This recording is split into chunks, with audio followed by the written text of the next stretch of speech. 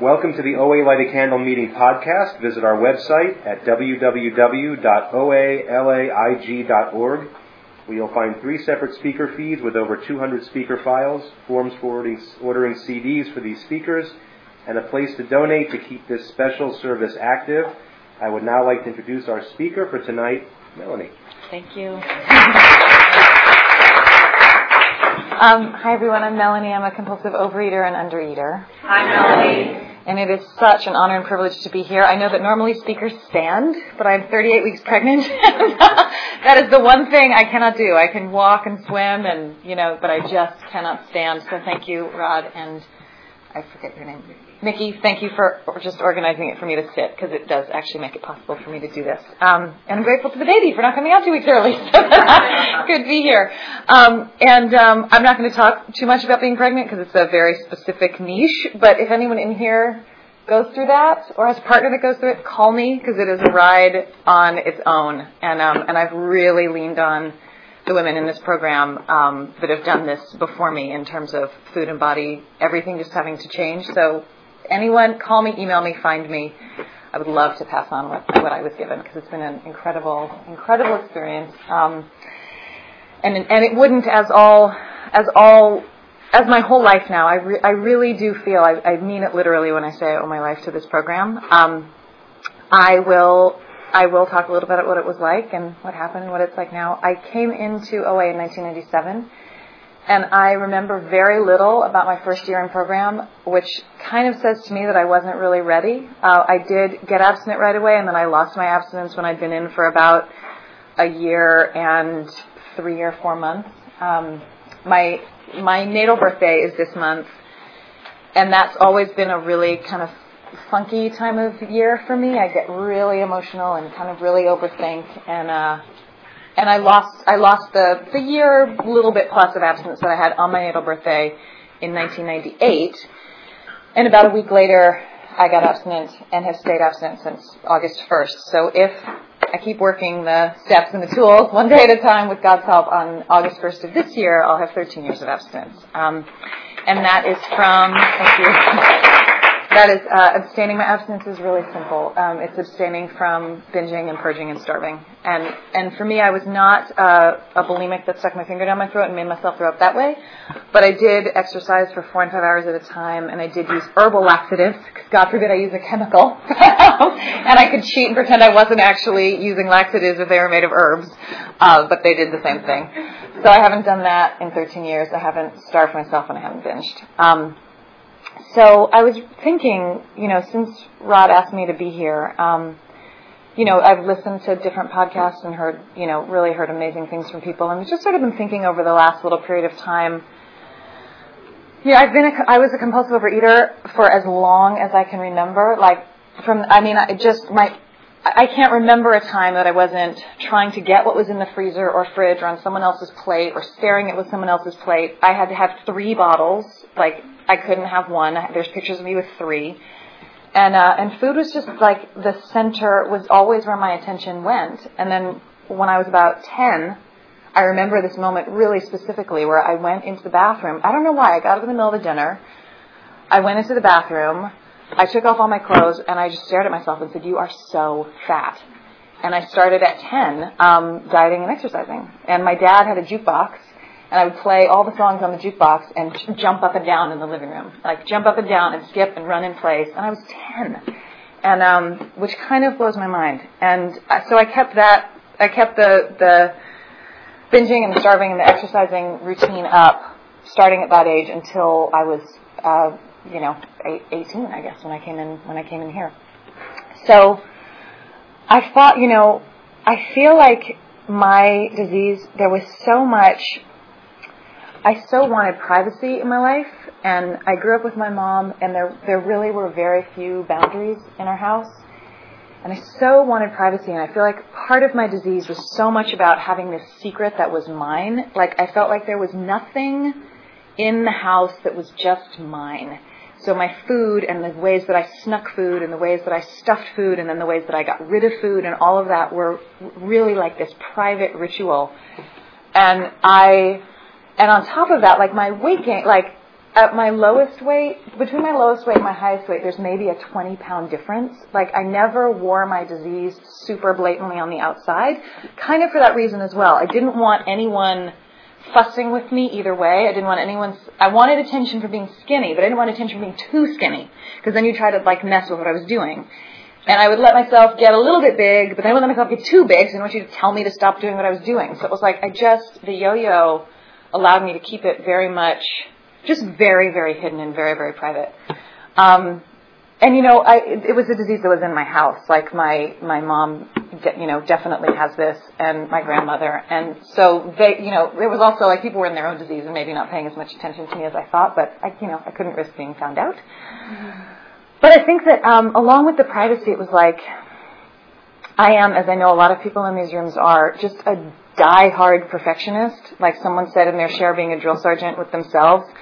I have always thankfully not in recovery, and I'll get to that later, but been an absolute drill sergeant with myself and never doing anything good enough. I couldn't even go to a party and have a conversation that was good enough. I would spend the entire next day calling my friends, being like, was it okay that I said that? Was it okay that I said that? And blah, blah, blah, blah. And I just could never do anything right. And so there was so much shame in the overeating of my disease, like so much shame. I remember sitting on the phone with a friend of mine who kind of also, I think had this disease too. I don't remember. I was 14, but eating an entire bag of bagels on the phone with her, and then just crying and being so horrified that I had just done that. But what the nice thing about all that shame is it gave me something to then fix the next day. And I loved having a project to fix. I loved really screwing up and then having something to do for the next however long it took for me to remedy what I'd done, eat fruit for 3 days, exercise for 12 hours. Like, I had then a project and like a point of focus, and I think I just had, bless you, I think I just had so much sort of nervous, scared energy about life that I needed somewhere to put it. So it's like, as long as if I went up and down and up and down and up and down, there was always something for me to do, and so Food and Body, like, that's what I did. And I pray so hard that, like, my child does not have this disease, because there's so much creative energy and life and everything to just be lived that for me was just channeled into, I ate this, and now I'm going to get rid of it to be skinny. And what am I going to eat for the next 3 days? And what's my diet? And let's write it out and put it on the fridge. And then let's break it. And then let's tell me when to broke it. And then let's plan the binges. Let's plan the diet. It's just all of that. And it went on for, people were late.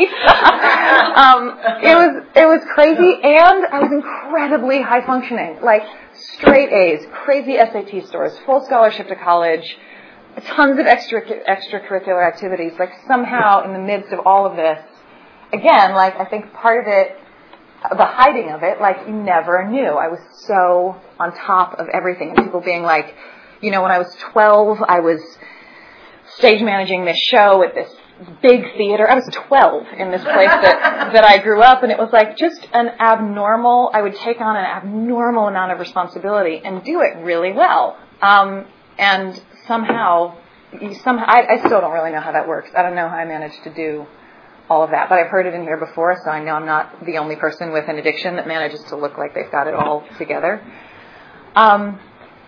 So I feel like kind of the through line of my recovery, and the part that continues to deepen on a day by day by day by day basis, is that such a part of that need to, if I binged and I had to get rid of it or starve it away or whatever, like, that, and the perfectionism rooted in that, such a part of my recovery is about being imperfect and owning that I'm imperfect and not having shame about when I'm imperfect and not needing to cover it up when I make a mistake. And that's still so challenging in certain areas of my life. But it's where the magic for me lies. And I wasn't really able to get abstinent until that first year, so how I came in here is I'd gone off to college, and I lived with a girl who started coming to OA because she had a tragic thing happen and couldn't eat. I don't understand that at all. she started coming to me because she just couldn't eat. And so, but what came out of that is she told me about OA. And, again, like, what do you mean she told me about OA? Like, I thought I had it so well covered up, as we all do. But, her boxes of cereal were disappearing. So, and I'm the only one. Like, it was me and the dog. So she told me about it, and I was really resistant because, again, it was like, I can do this. And I grew up in a pretty spiritual house. Like, I had faith. I didn't really have a working relationship with a higher power, but I had faith. And I loved, like, lying in the ocean and sort of, meditating and just feeling that life was going to turn out wonderfully somehow, even though today was pretty horrible. They knew it was going to turn out somehow. So the fact that, so anyone approaching me about that, again, sort of felt like this invasion of my privacy, an invasion of my space, and I did not want to open that door at all. And I, to tell you the truth, don't remember why I went with her ever. I do not remember the conversation that got me to my first meeting. But I went and I heard, I heard a young woman happen to be the speaker, like a woman a couple of years older than me, and she was talking about the crazy things with food that she did, and I thought, and I liked her, and she was kind of cool and looked kind of Hollywoody, and I thought, okay, I was in college out here, and so I kept going, but like I said, I didn't go to any lengths, and I didn't get a sponsor, and I didn't start working the steps, and I just didn't really take the program in that first year. I liked the meetings and I liked the sort of social aspect of it, and I liked that there were some really pretty women there that I kind of wanted to be like when I got older, like she seemed to have a great career and she seemed really pretty hair, and it's like I kind of was going about it that way. So it's really no surprise to me that I didn't keep my abstinence.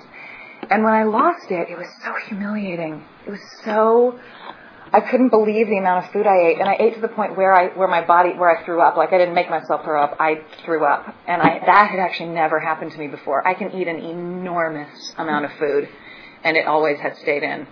Hence, I would have to get it out.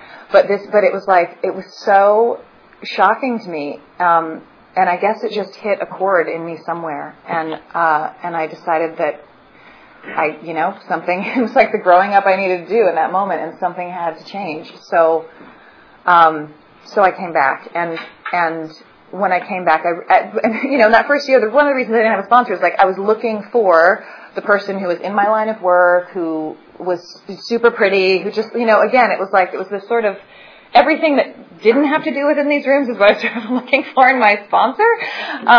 So when I came back, I just really started humbly listening for people that had managed to not do what I was doing with food.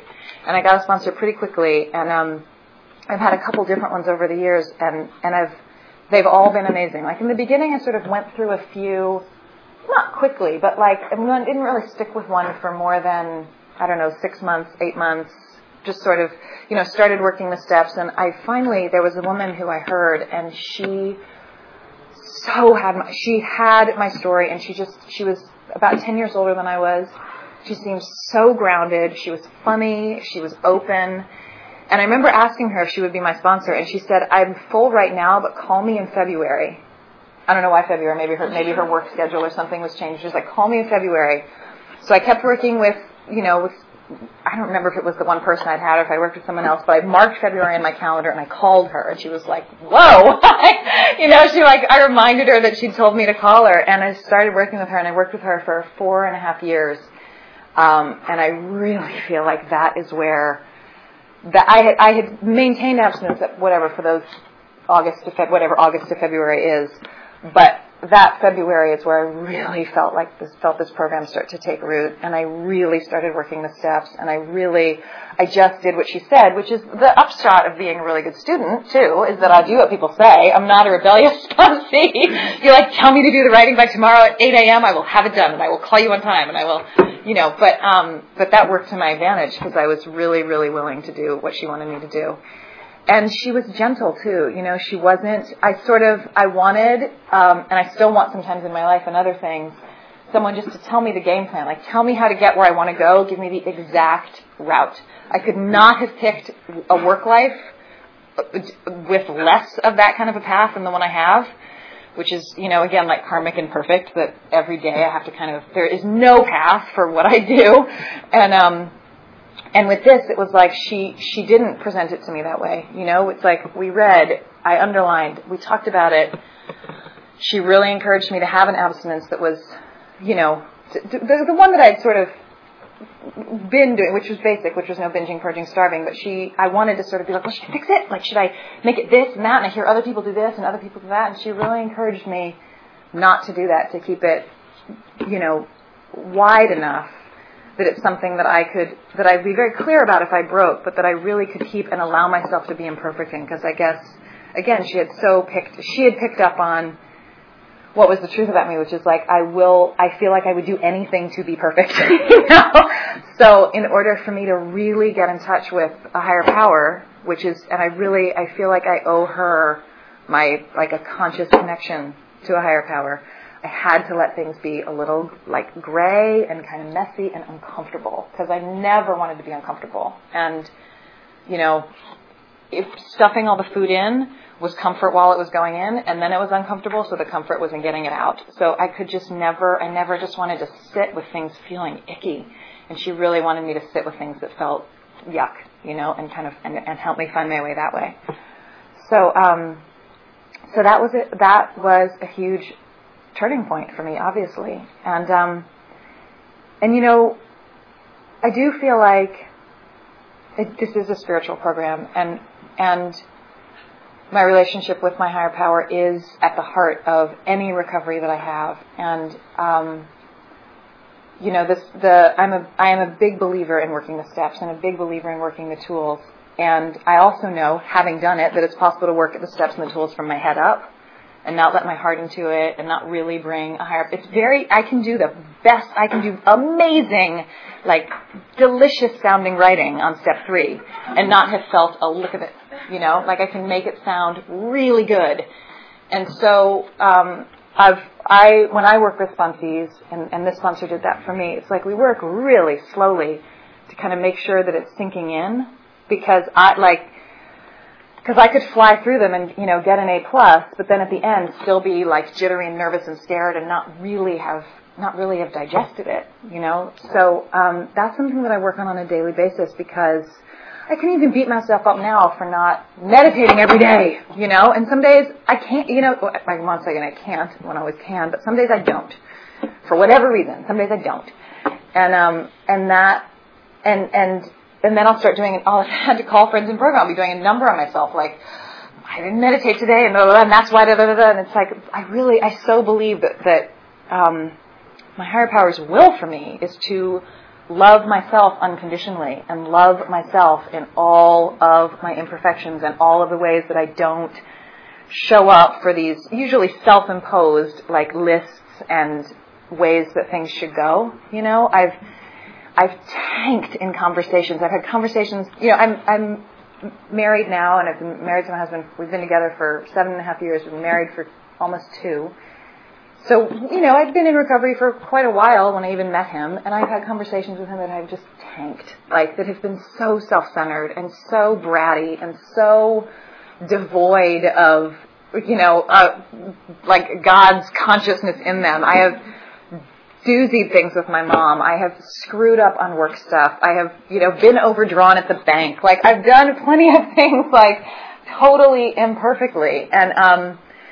And through working this program, like, have gotten to then get up the next day, or, you know, get up that afternoon and go on with my life, you know, and make amends where I need to make amends, clean it up where I need to clean it up, take a look at, you know, any sloppy behaviors that maybe are sort of creeping in, and keep going. And I think that is, that's such a gift, you know, because I don't know, that I spent so much of my life so nervous, like just so keyed up and on edge about, like, the other shoe about to drop, and you know, what will happen if whatever result is. And I really don't live like that anymore. And sometimes, yes, it absolutely comes up, and that's where I have to get on the phone, and I use the phone so much. I have such amazing friendships that I've made in this program, and also people that aren't even friends, but that are like people that have been in here longer than me, that are like my elders, you know, in this program, that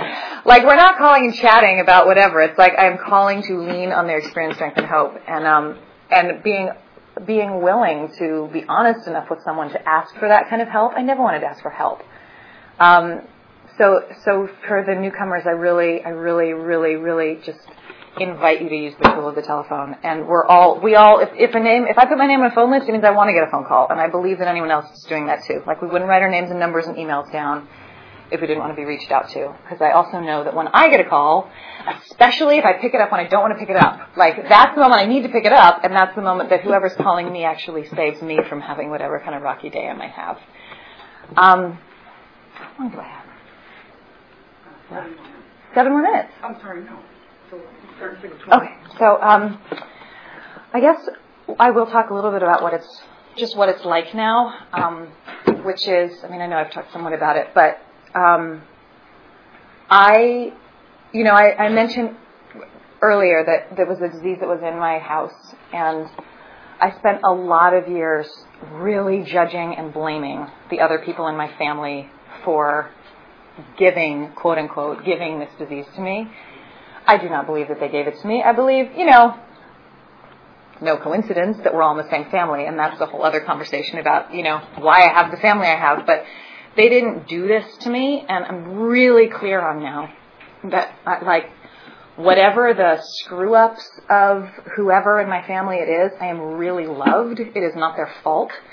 And I feel incredibly grateful that I would say one day at a time. Sometimes it's like one half day at a time because impulses still come up. I do not have to judge anyone else for the challenges that I have in my life. I believe that all the challenges that I have in my life are, and whether it's huge things or whether it's like a day-by-day thing, are my higher power's way of like bringing me closer to it.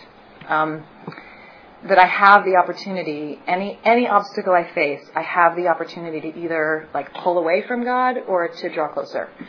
And if I choose drawing closer, which sometimes means that, again, it's messy and I don't know what I'm doing and I don't know what the next step is and I kind of just have to like be in limbo for a little while.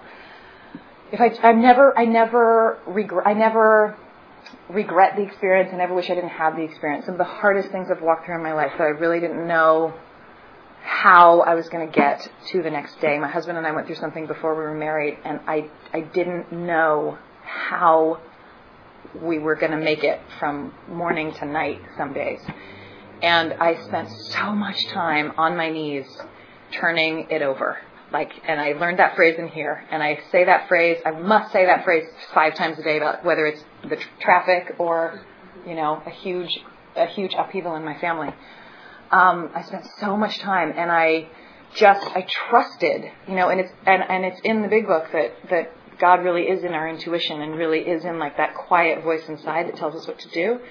And when I trust that and I go with that, and I have to bounce it off other people plenty of times, people that I trust in these rooms, I don't want to make those decisions alone most of the time. It does turn out right. And by right, I don't mean it turns out the way I want necessarily. But then when I get to look back, it's like I feel grounded and full and whole when I make that decision. And then when I get to look back, I see how it all stacked up. It doesn't feel like a series of dominoes that crashed down on each other and made a huge pile of mistakes. It feels like when I'm willing, even if it's the scariest thing ever, to kind of do what that little voice says, that like life really does have this very beautiful, rich path. And I learned to do that in here. I learned to do that in step 3, which couldn't have happened without steps 1 and 2. And I find that like step 2 and came to believe that the power greater than ourselves could restore us to sanity. I kind of have to sometimes check in with myself midday and be like, wait a minute, how do I define my higher power? Because I'm not acting like I believe in that higher power right now, I'm acting like my higher power doesn't want to handle this area of my life, or isn't out for my best interests in this, or, wants to see me thrown under the bus. It's like that's how I'll act sometimes, so I have to go back and remember, no, wait a second. I actually got to decide what I want my higher power to be, and it's not that. It's an incredibly loving, incredibly smart, really has a better plan than me, incredibly, clever, interesting, non-linear, so I have to reinvest in that all the time. And then, again, like the process of like the fourth step through the ninth step, the making a list of my resentments and taking that all the way through my character defects and then having to apologize. Like, talk about knocking all of that shame and that desire for like, don't know who I really am, like having to take that down.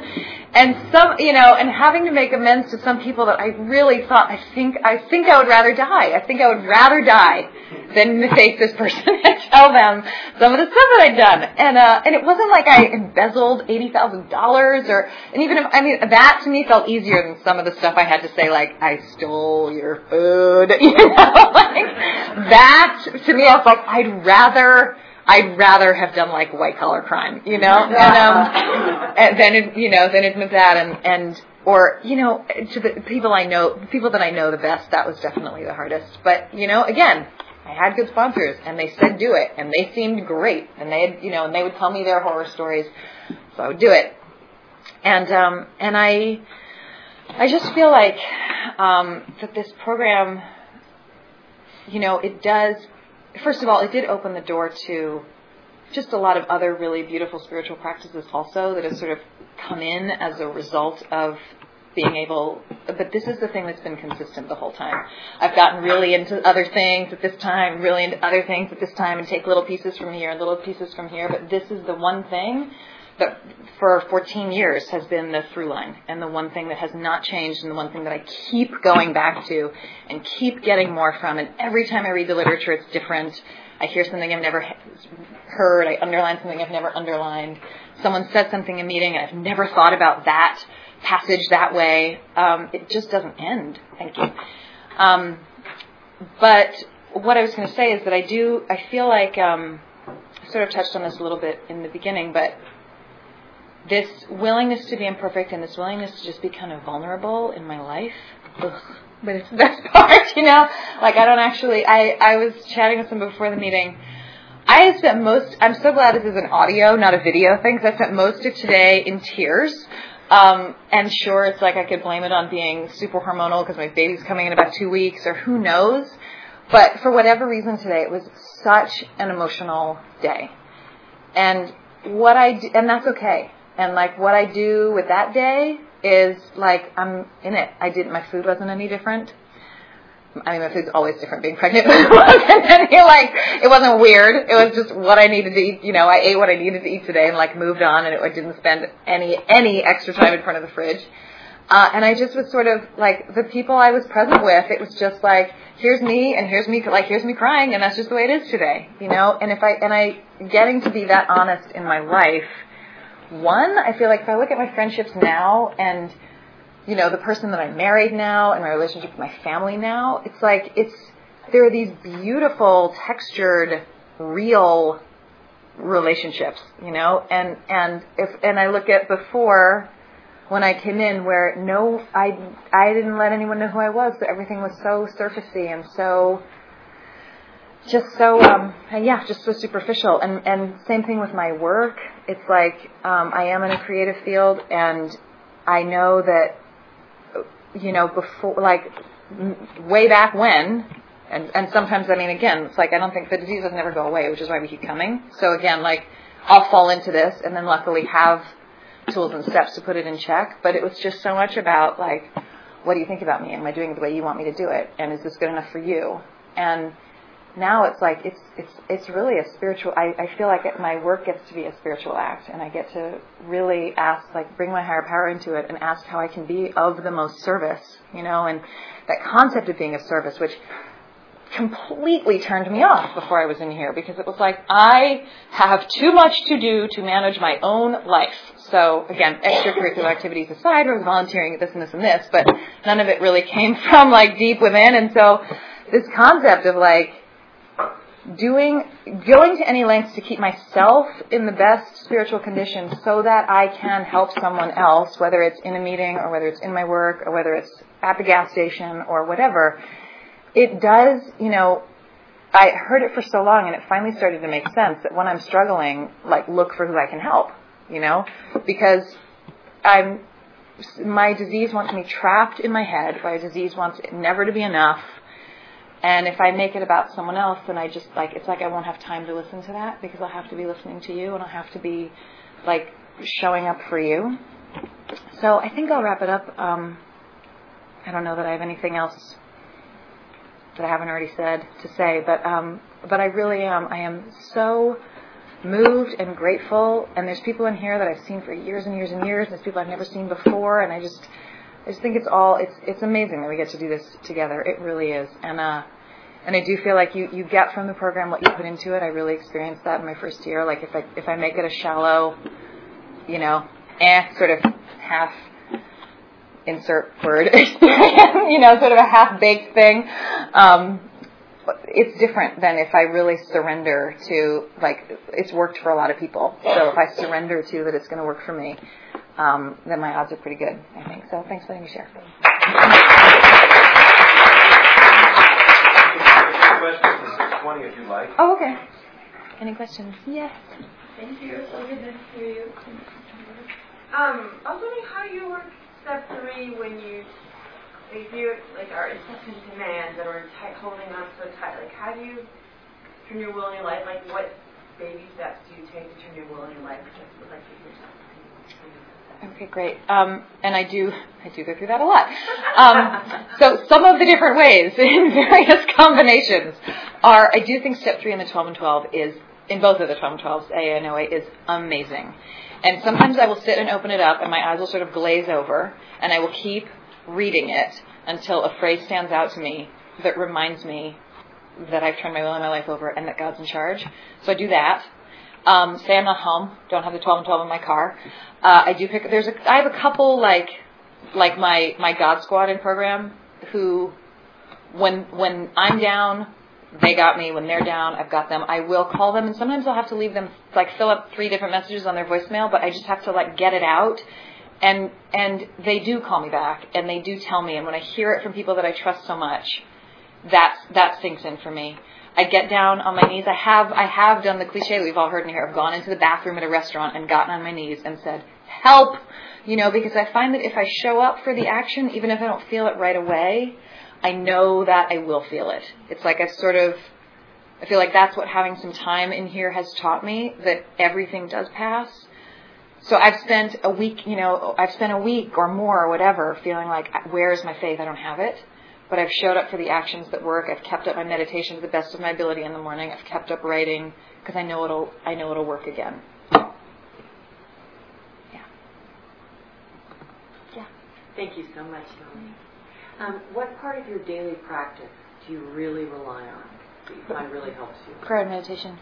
That's the main one for me. And I do have a practice in the morning. That's where I'm most consistent. Again, not every single day.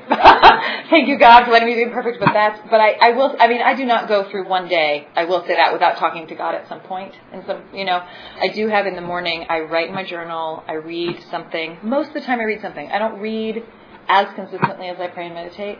I'm either, sitting or on my knees. I talk out loud to God.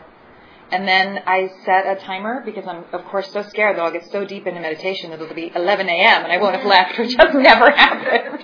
But, I do set a timer just so I can, like, relax into that 20 minutes. And I have different meditation tools that I use, but that is really the main one for me. And then throughout the day, I talk to God out loud in my car. I'll talk to God out loud via a voicemail on a friend's machine, and that's my main daily thing, is step 11. Yes, in the back? What direction do you give someone when they ask you to sponsor them? I say, so at the beginning, I say, let's try it for 30 days, see if it's a fit. And I just basically, I say, I am going to ask you to, you sort of ask me, like, how do I start sponsoring someone, or what's the first thing? What's the first thing when someone asks you, will you be my sponsor? I'll say, like, call me at such and such a time. And if they don't call me at that time, then tell me something. I might not going to write them off, but it is important to me. It's a two-way street, And I get a sense of what sort of where they are and what's going on with them. Are they new? Have they been around for a long time? And then I say, this really is, for me, it's the work we're going to do together is on the steps and the tools to be on a spiritual path together. So I just kind of get a sense of if they're willing to do that. Are they willing to buy the books? Are they willing to do writing on time? Are they willing to call me? You know, and I have some people that call me 5 days a week. I have some people that call me 3 days a week. Again, I don't have a fixed plan on this is how it is for every person. I do try to just, again, sort of see where they are in their program, in their life, and what are they willing to do, and where can I maybe push them a little bit, you know, because I know for me it was important when I was sponsored to be asked to get out of my comfort zone a little bit. Like, I couldn't make all the terms. And then we start the steps pretty quickly. Like, maybe first I'll get a food history from them just so I can kind of find out where their disease lives. We can talk about that. And we sort of jump right into step one. And I usually use the 12 and 12 first, but I adore the big book. And we did, the second time we go through the steps in the big book. That's just the order I do it. Yeah. And then behind, you had a question behind? How do you, or how have you thoroughly worked steps 6 and 7? Those are daily ones to work too. You know, it's like because again, I've gone through the steps several times, and I feel like at first I wanted sort of a huge, like 35 character defects, and again I was encouraged, like, condense it, you know, because they really show up. They all have different faces, but there's really a few big ones. So, you know, I know that control and playing God and perfectionism and jealousy and rage are some of my biggest ones. So those are like familiar friends to me. So when I send my food to my sponsor every night in an email, and I'll also say in there if something came up that really like triggered one of my defects. And I talk to her Monday through Friday too. So I'll check in with her about it, and if at the end of the day I realize, like, oh, I kind of conveniently forgot to say that one, I'll put it in there. And then if there's an amends, I don't like making amends. So if there's an, you know, hopefully I can say enough out of my defects that I don't have to, like, go clean it up after. You know, knowing that my actions have consequences kind of keep me from acting out on them too much. And I will say out loud that 7-step prayer. So I think we're done. Thank you.